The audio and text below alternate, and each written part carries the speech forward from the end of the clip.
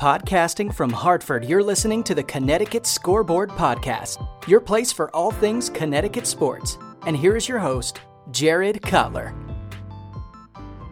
What was your initial reaction when you heard that this move was in the works for the Patriots to relocate to Hartford? Well, it's a pretty long time ago, and you know your memory's not as good as you'd like, but I knew that Kraft was full of beans then, as I do now, and so when this came out, my first instinct was, and I went right to write my column with this, was that he's never going to Hartford.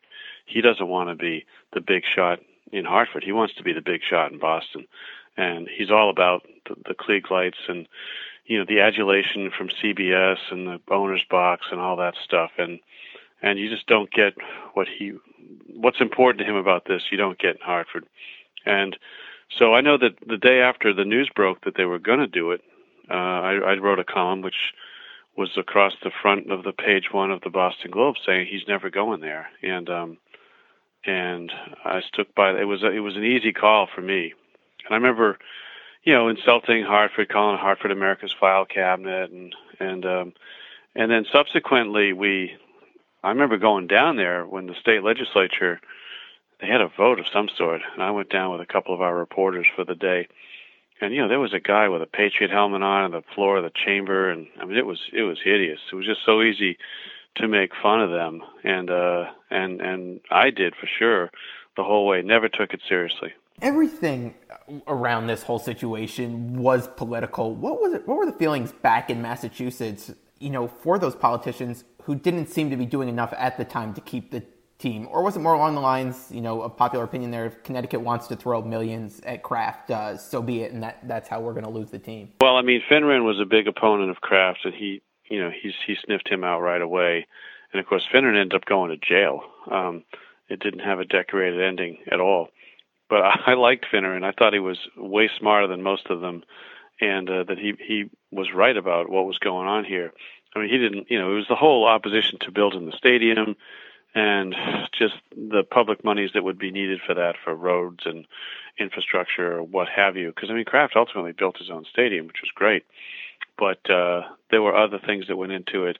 I remember Finneran making fun of the fat-ass millionaires off-ramp and for them to get in and access in and out of the thing. But in the moment, obviously, this was a threat to the fans. The team had been here since 1960, so you're 30 years in, and it was a threat. And I think people had felt that threat was dodged when Kraft bought the team from Orthwein, because when Orthwein had it for that short period, that felt like doomed. They will go to St. Louis. I mean, why would you keep the team? Wasn't very good, and I think that this is why I always harp on the notion that Orthwein hiring Parcells in '93 is really what changed everything.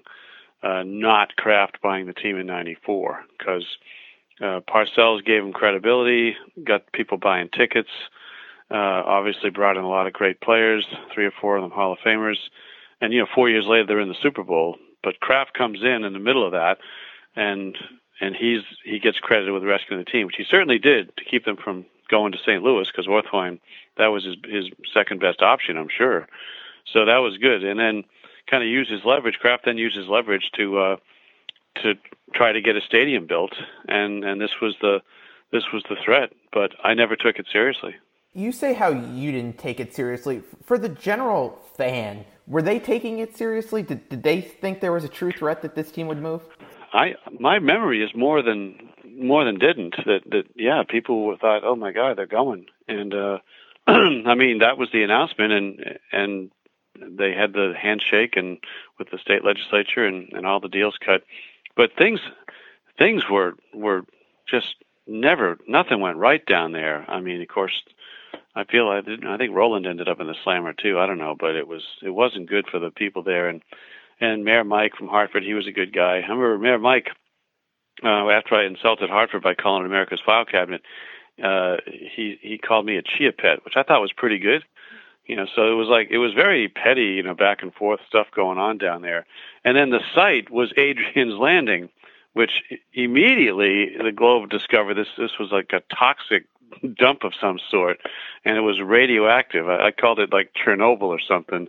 And then of course we called it Yo Adrian's Landing, which just became known as. So, I mean, it was like a punchline. This whole thing down there, and it never felt, from the file cabinet thing to Yo Adrian's Landing to Chernobyl to the people wearing football helmets on the floor of the chamber. I mean, it was just a clown show.